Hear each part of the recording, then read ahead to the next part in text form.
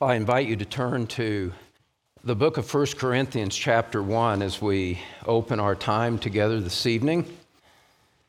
As we come to a text that shows us the centrality of the theology of the cross in a ministry of a Christian pulpit.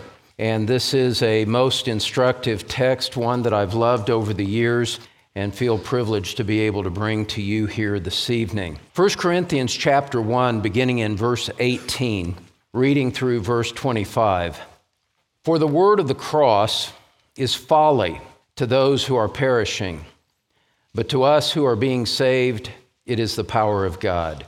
For it is written, I will destroy the wisdom of the wise, and the discernment of the discerning I will thwart. Where is the one who is wise? Where is the scribe? Where is the debater of this age? Has not God made foolish the wisdom of the world? For since in the wisdom of God the world did not know God through wisdom, it pleased God through the folly of what we preach to save those who believe. For Jews demand signs, and Greeks seek wisdom. But we preach Christ crucified, a stumbling block to Jews and folly to Gentiles, but to those who are called, both Jews and Greeks, Christ, the power of God and the wisdom of God. For the foolishness of God is wiser than men, and the weakness of God is stronger than men. If we're going to consider and contemplate the theology of the cross, it seems to me that we want to know something fundamental about what the cross meant in the first century. That's kind of a starting point for coming to grips with it, is having a bit of a historical context to it all. And tonight's message is like a 40-minute introduction followed by 15 minutes of exposition on the text that I just read. Now, if you think about it, and we even sang one of these hymns last night, many of the great hymns of the faith emphasize the cross of Jesus Christ. You may remember these lyrics, beneath the cross of Jesus, I fain would take my stand, the shadow of a mighty rock within a weary land. And we sang last night, when I survey the wondrous cross on which the Prince of Glory died, my richest gain I count but loss and pour contempt on all my pride. And so the old hymn writers saw something in the cross that needed to be celebrated and sung about and emphasized in the poetic music that they brought to the people of God. And so it's right and understandable where we would sing that we cherish the old rugged cross. We cherish it because it was the instrument that brought us justification, as we saw last night, that the price of our redemption was paid in the atoning death of Jesus Christ on the cross of Calvary. That's where our sin debt was paid. And so we cherish the cross. But beloved, to really understand the theology of the cross, as we're discussing it this weekend, you need to enter into that historical reality that the cross was not always cherished. In fact, as we read in this text here today, that the cross and the fact that Christ was crucified was actually an impediment, humanly speaking, to the gospel. There was a reproach to the cross, to crucifixion, that made hearers turn away, both Jews and Gentiles. And so why would that be? And what did the cross mean in the day of Jesus? And what does that mean for the way that we conduct a ministry of the pulpit today? It's directly relevant. It's directly determinative of the way that we think and the way that we contemplate what we do and our awareness of the impact that it has, and what we do with the objections to a cross-based ministry. So the answer of what the cross meant in Jesus' day has a guiding, determinative impact for a philosophy of pulpit ministry today. So I want to just take you back into the first century and even further back, take you back almost 2,500 years as we do this little bit of historical survey. And I just want to tell you up front that what you're going to hear over the next several minutes is not for the faint of heart. And we need to consider these details. They're essential for our study, but it's also just essential to see how deeply rooted the significance of the cross is in Christian ministry and how that bleeds over, no pun intended, bleeds over into a pulpit ministry. And so as we do this historical review, I just want to tell you first of all that crucifixion was common in ancient history. It was common in ancient history. It's been over 1,000 years since crucifixion was indiscriminately practiced. And so for us, especially if you walk in off the street and are relatively new to the church, there's not really a modern context to understand crucifixion and what the cross might mean and what its implications might be. That was not the case at all in the first century. Crucifixion was common.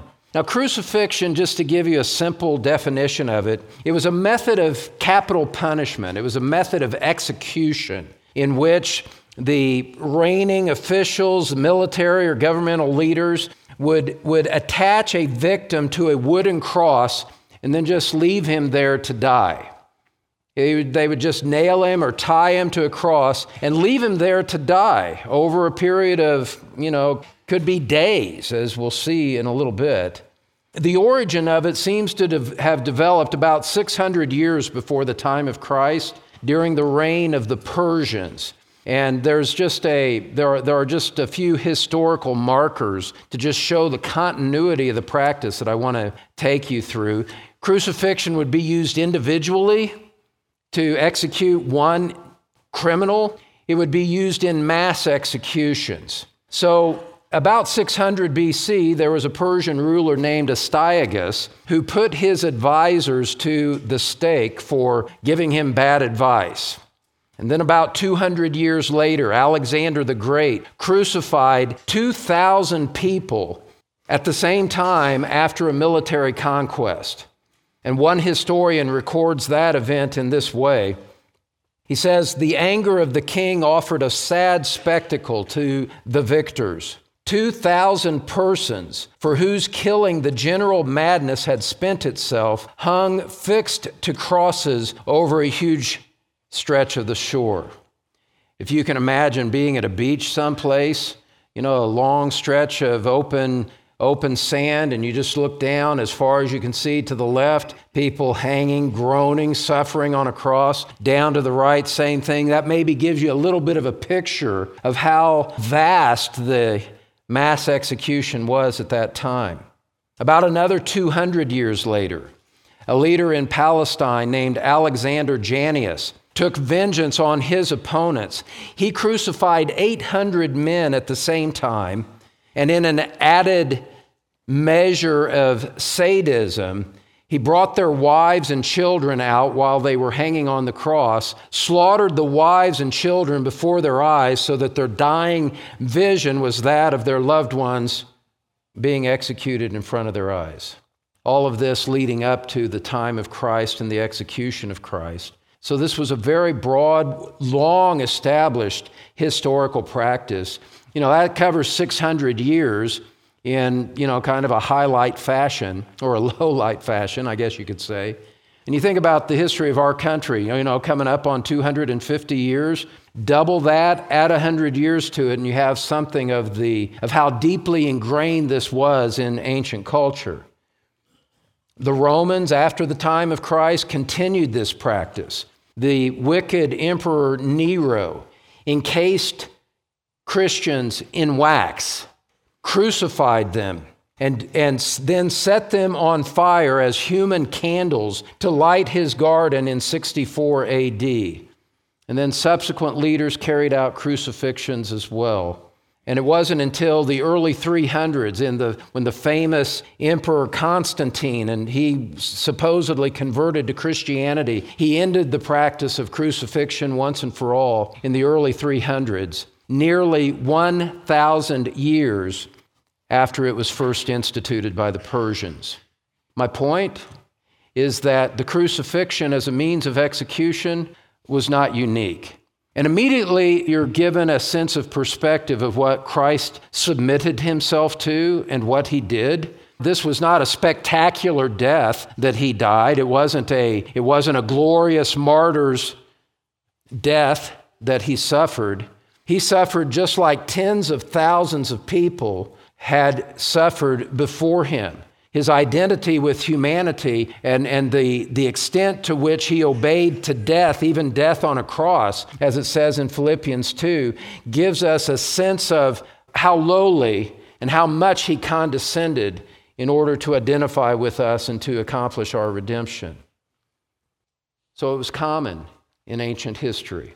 Now, secondly, again, just all of this informing an environment for the way that we receive and understand everything in this conference this weekend.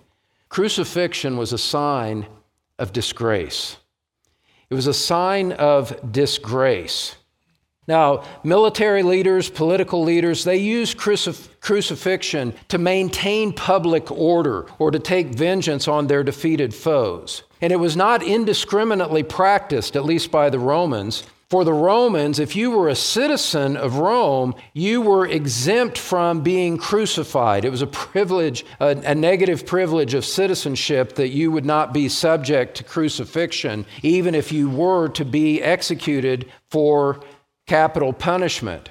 No, crucifixion was used on criminals, on military enemies, on rebellious slaves, those that had set themselves in opposition to the government, in opposition to leadership, those that had established themselves as the dregs of society. And what crucifixion did, as it humiliated and tortured the victims, it was a public manifestation of Roman supremacy over those who resisted the empire.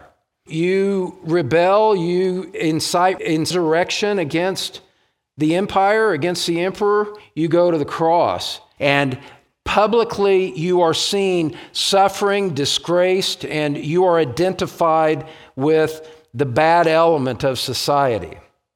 A cross disgraced its victim and put him with those who were social outcasts at best. And so it was common. It was a sign of disgrace. And crucifixion, thirdly, was sadistic.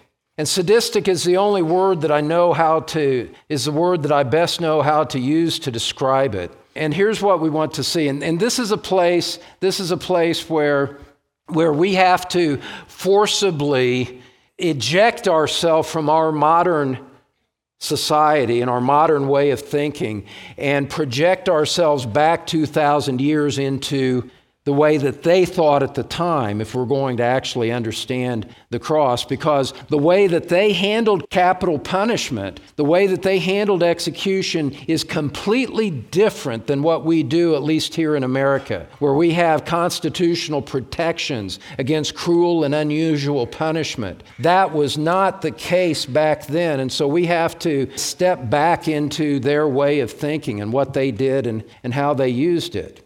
And this manner of execution was brutal beyond anything that we have ever seen in our lifetimes. Perhaps excepting the way Islamic radicals will execute their enemies.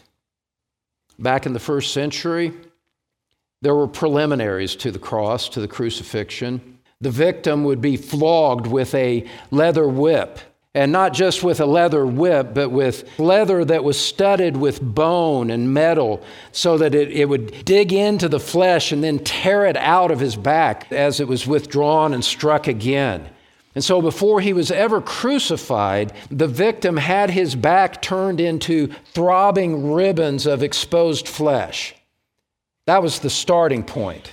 And then what they would do after that preliminary flogging, they would force the condemned to carry the crossbar to his execution site with a placard around his neck that indicated the crime that he had committed. And so he's being marched through public streets, having already been sadistically tortured, carrying the instrument of his own execution with a sign around his neck indicating why he was being crucified. Completely, utterly demeaning. There were no 14th Amendment protections. There was no right to counsel. There were no Miranda warnings that you were entitled to. There was nothing protecting them at all. They were at the mercy of their executioners. And so their outstretched arms, when they reached the execution site, would be tied or nailed to that crossbar. And then the executioners would hoist that crossbar up, fasten it to the vertical post, and then they would be hanging there. There was usually a peg driven into the vertical post where they would somewhat sit to support their weight.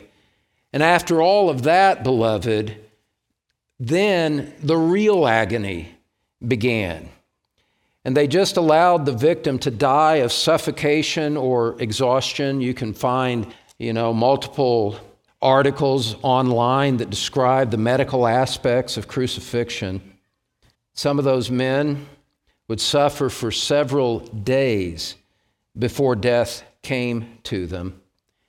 And here's where we kind of have to step out of our modern context.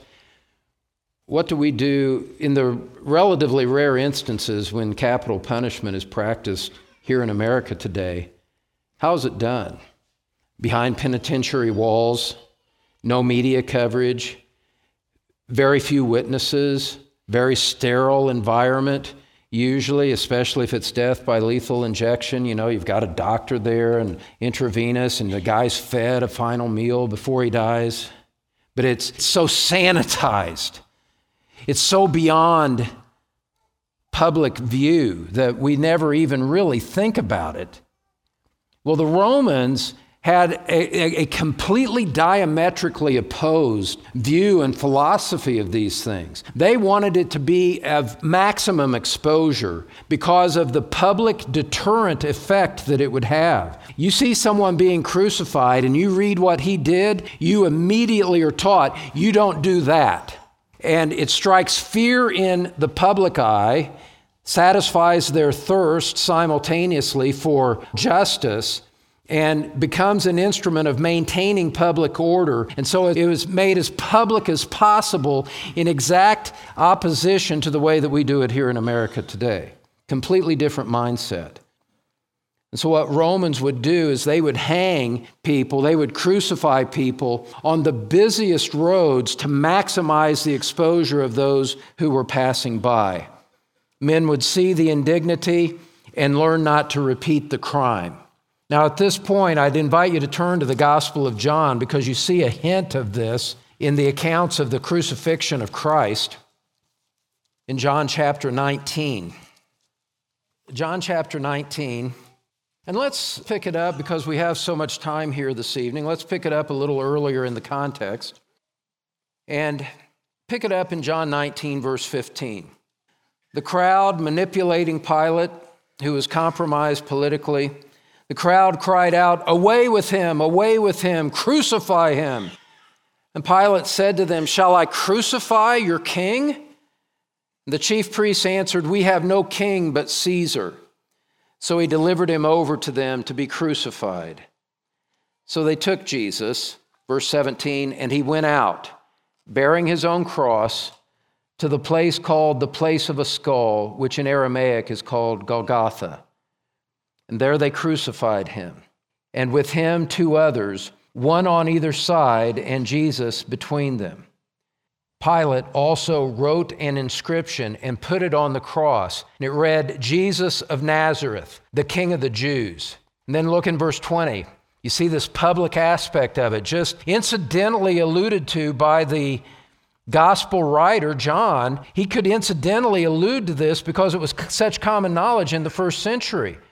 And he says there in verse 20, many of the Jews read this inscription, for the place where Jesus was crucified was near the city, and it was written in Aramaic, in Latin, and in Greek. So you see the placard, you see the charges, the public charges against Jesus. He was the King of the Jews. You see that it was in a public place where many people saw it and saw him hanging there crucified.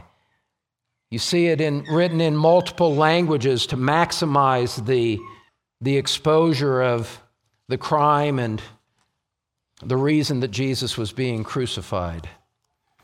All of this, beloved, all of this setting up for our understanding that when a man was crucified like that, it indicated that the victim was helpless at the hands of the invincible Romans.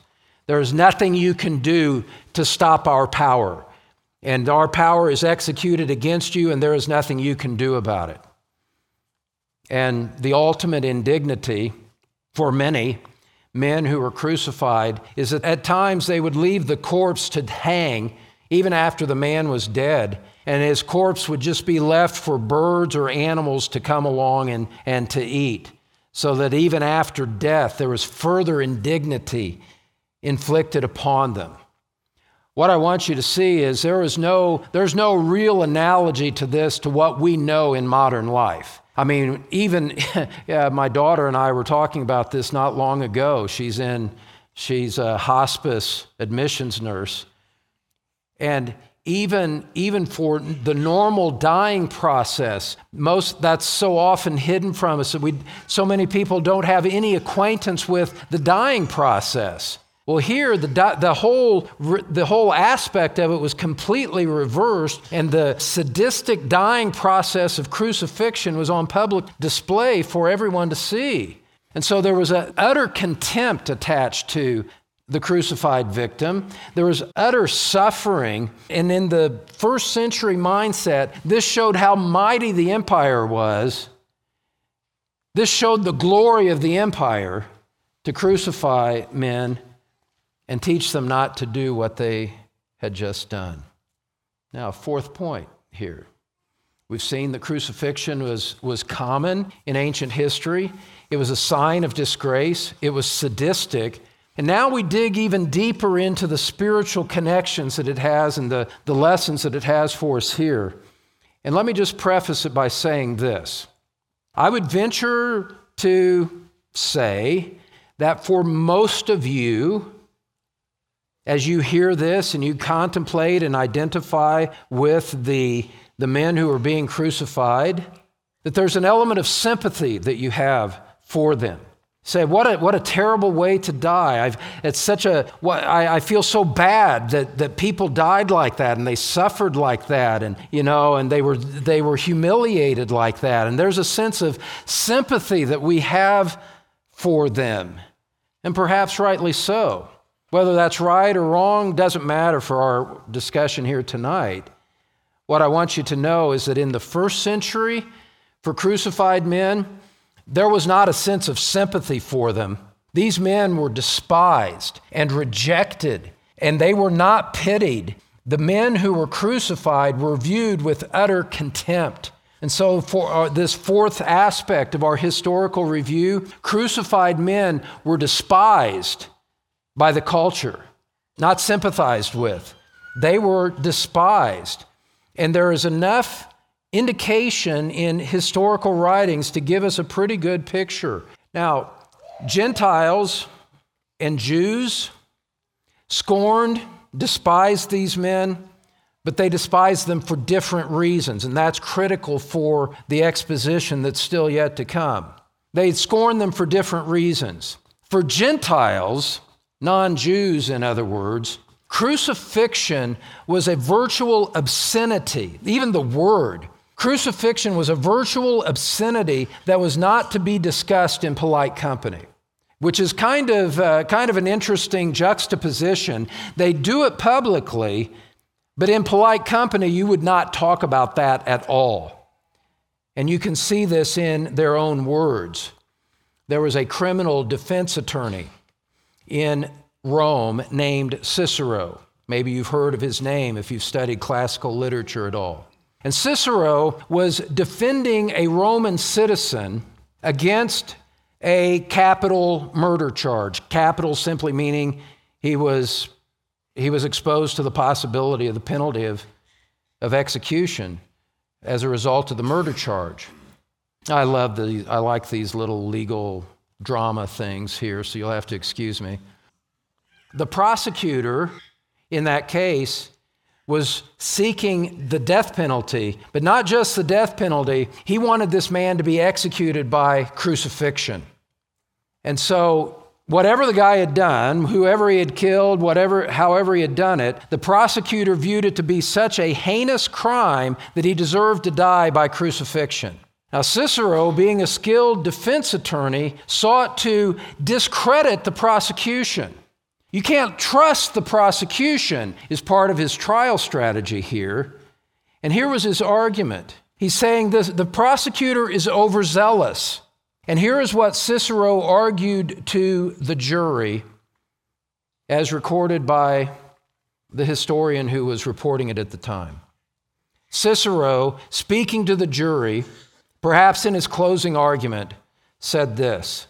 He said, "The very word cross should be far removed, not only from the person of a Roman citizen, but from his thoughts, his eyes, and his ears." He said, a Roman citizen should never be subjected to crucifixion, and good Romans shouldn't even think this way. They shouldn't see this. They shouldn't hear this. And so, obviously, he was appealing to a common cultural understanding and sentiment that this was so terrible that it should not be imposed upon a Roman citizen. And Cicero banked his trial strategy on that argument.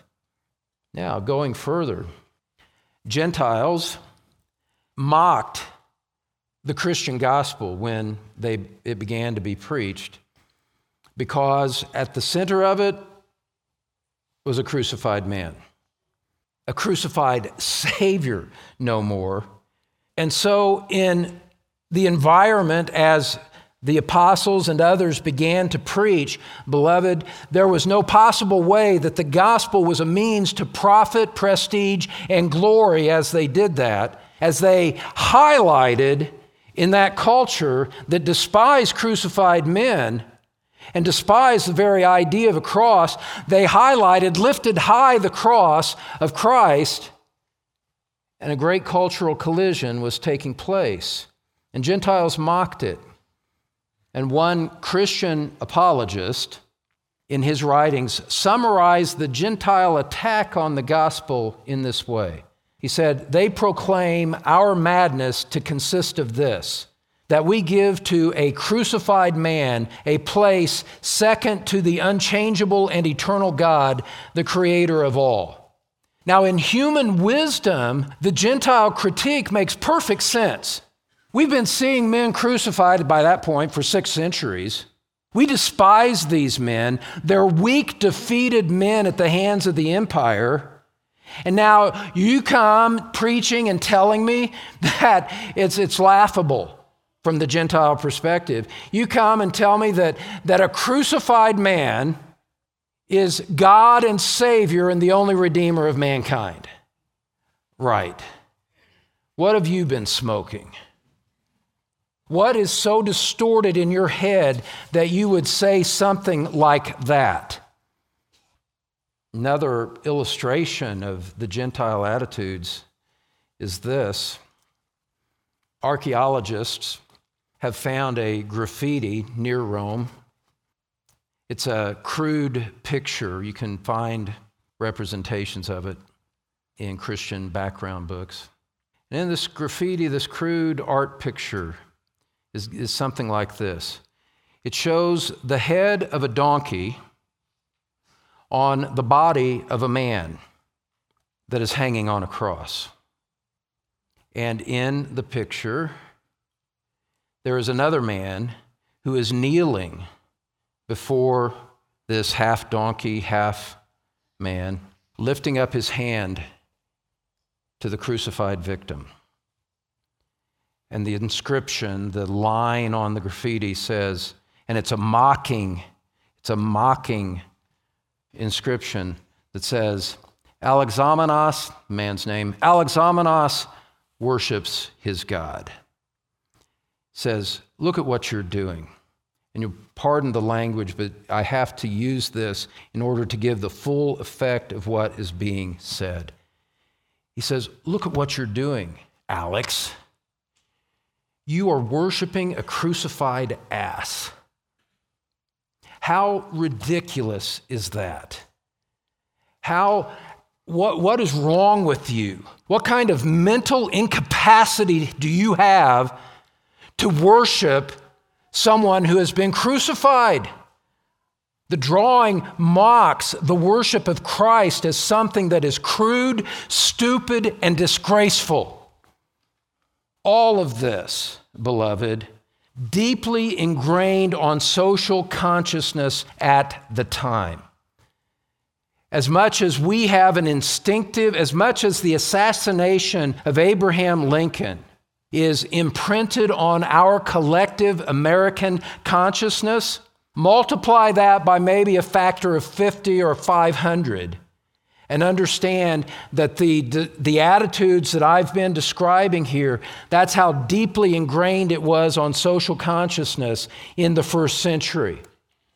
Those were the Gentile attitudes. What about the Jews?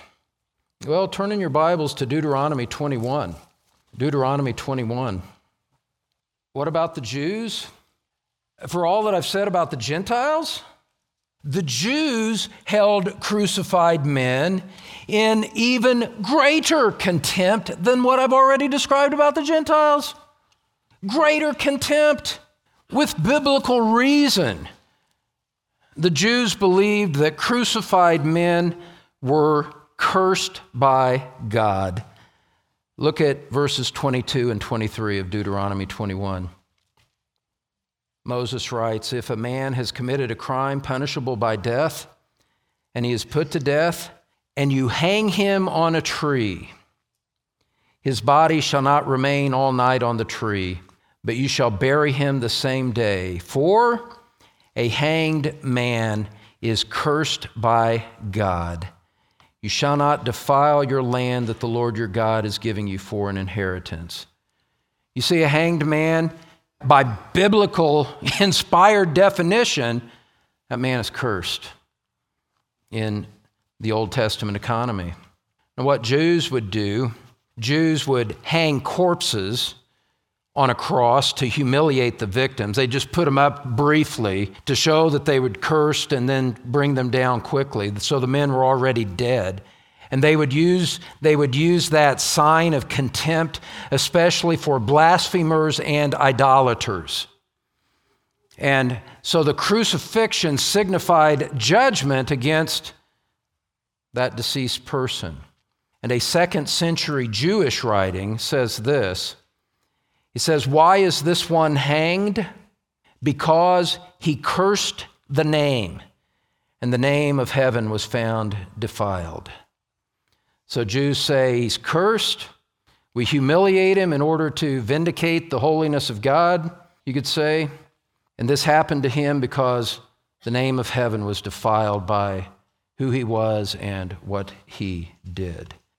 And so you have the Gentile contempt, a mocking, scorning contempt.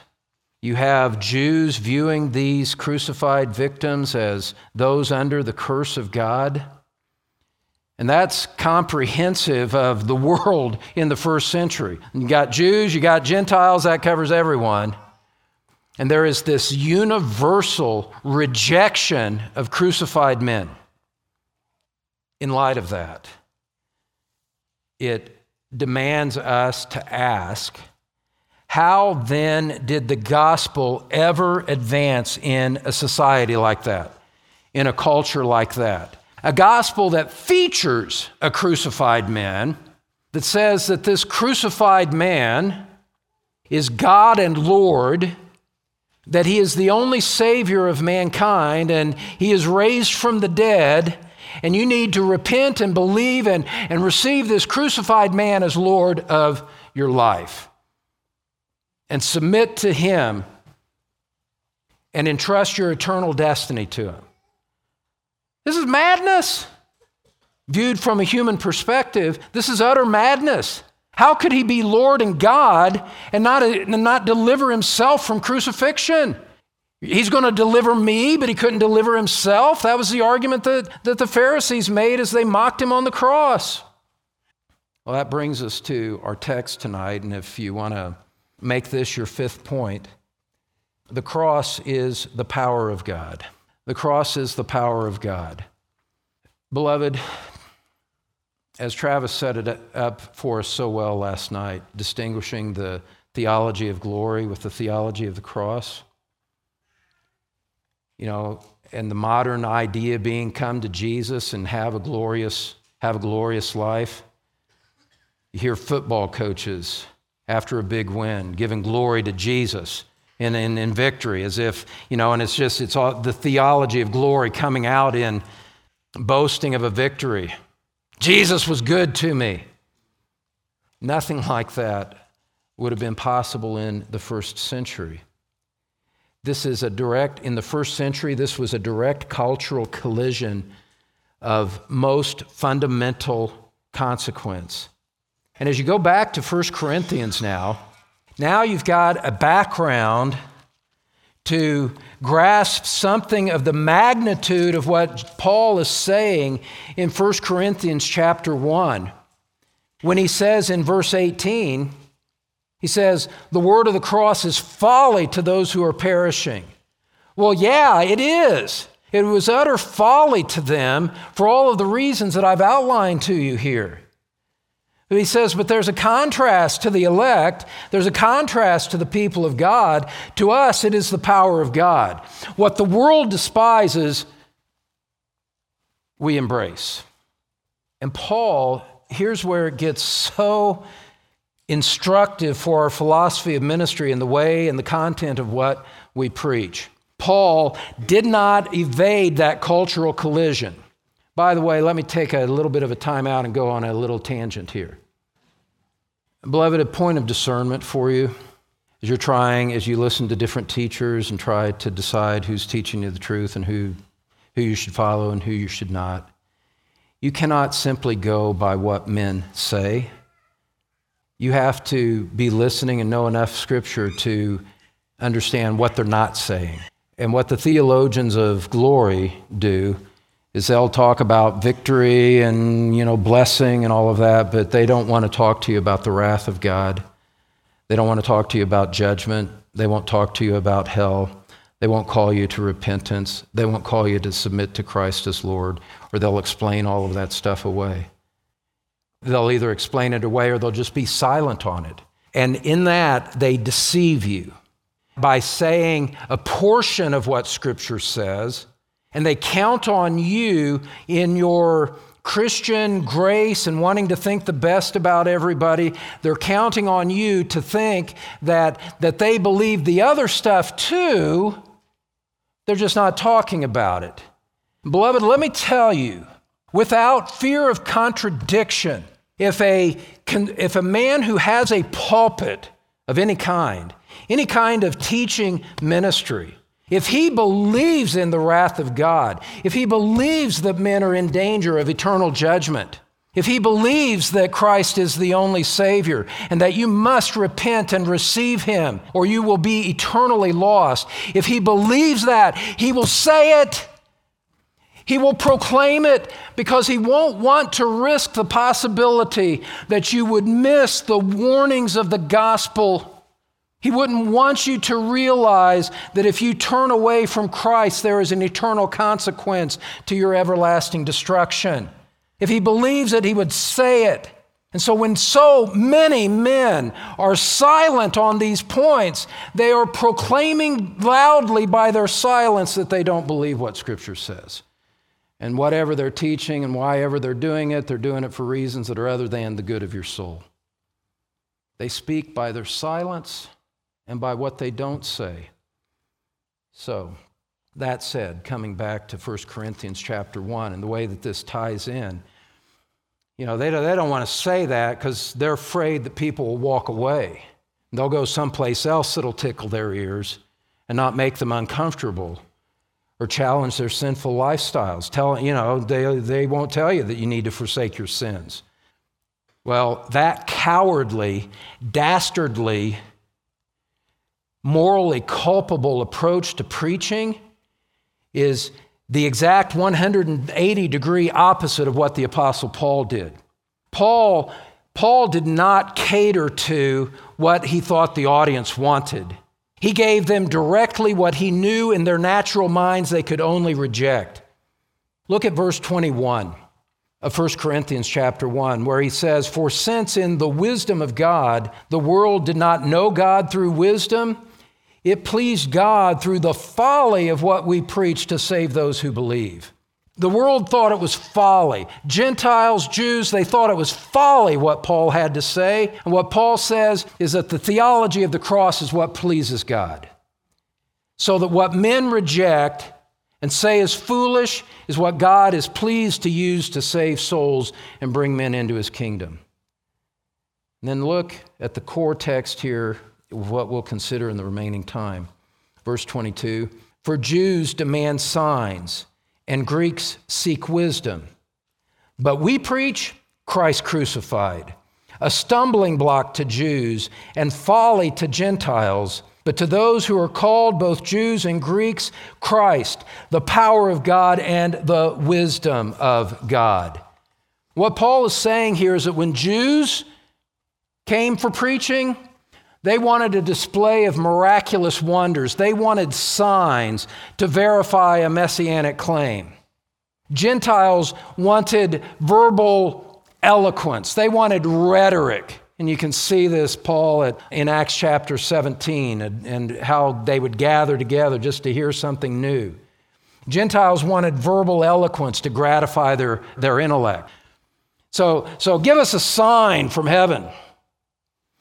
Give us an eloquent display of rhetoric, and maybe we'll listen to you. Paul was having none of it. He preaches Christ crucified to them. He preached a crucified man as the God of the universe and the only Savior of mankind.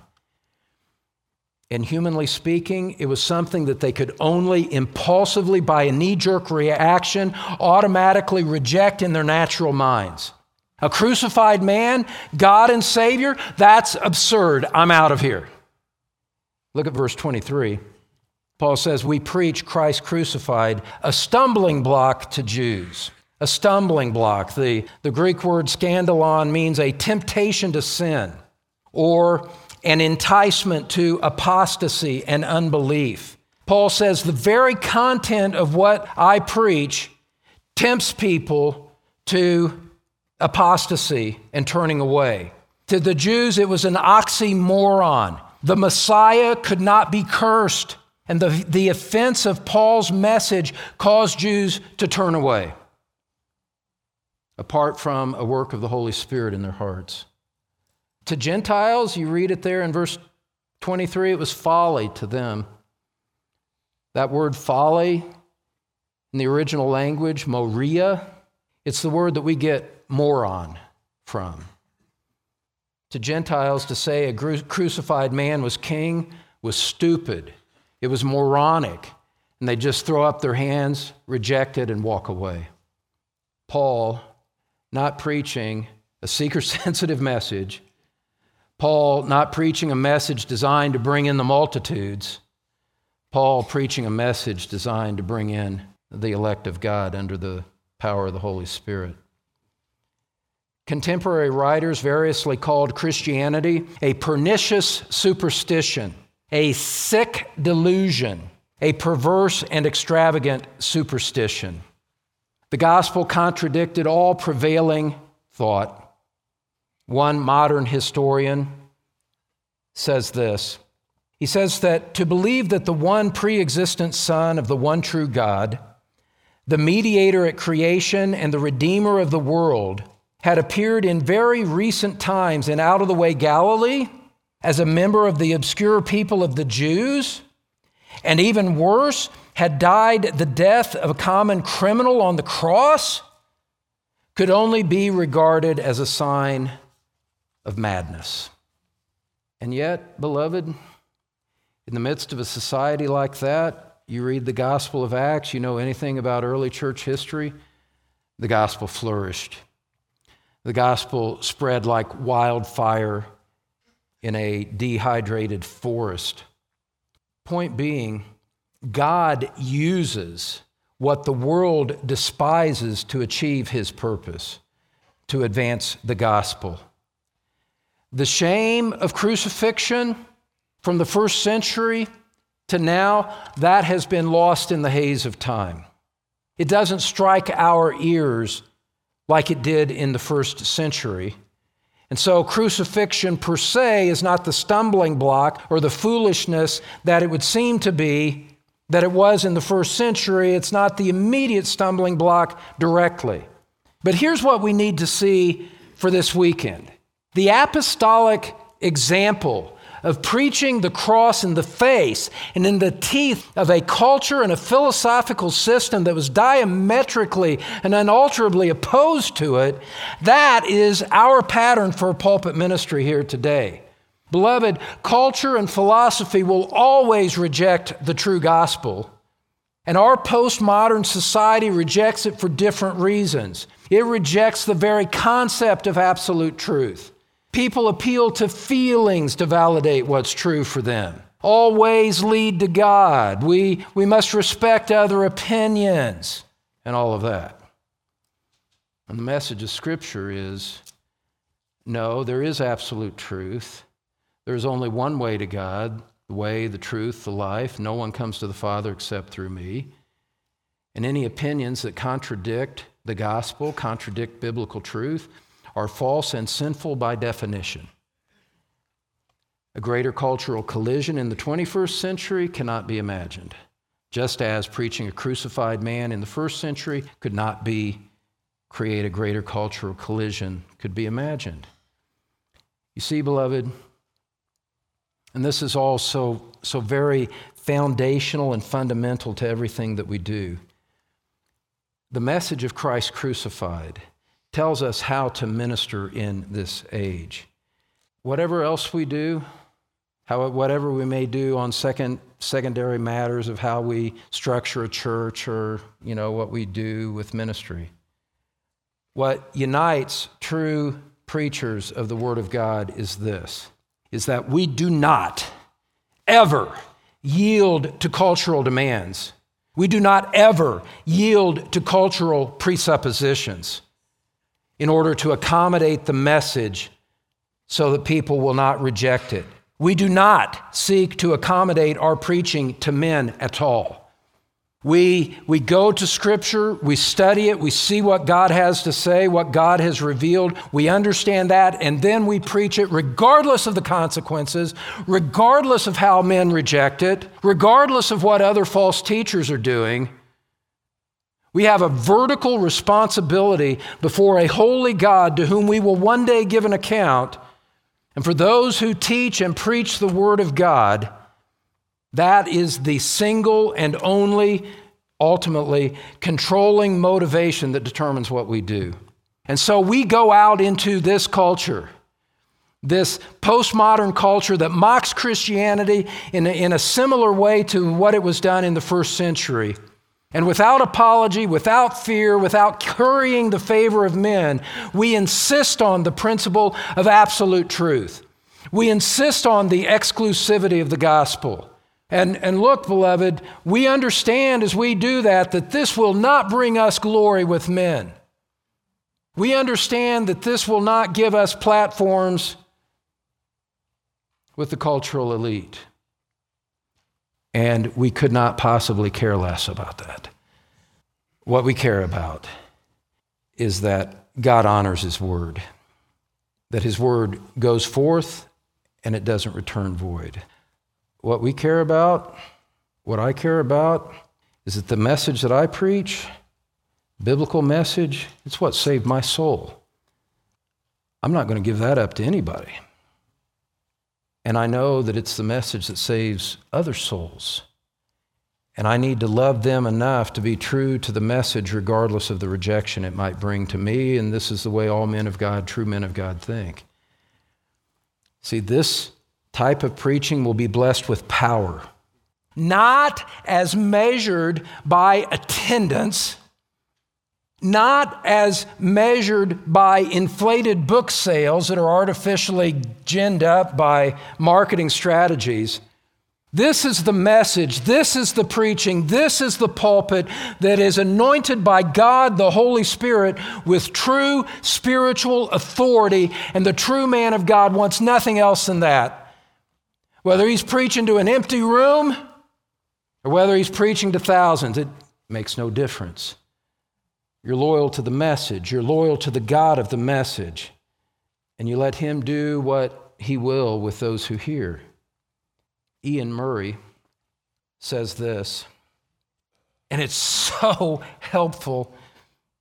He says, to make the Christian message acceptable to unregenerate men, in other words, to take out that which is offensive and make it intelligible, to do that is to deny it. The nature of Christian truth is such that it requires a new birth in order to receive it, because man by nature is a hater of God. End quote. We cannot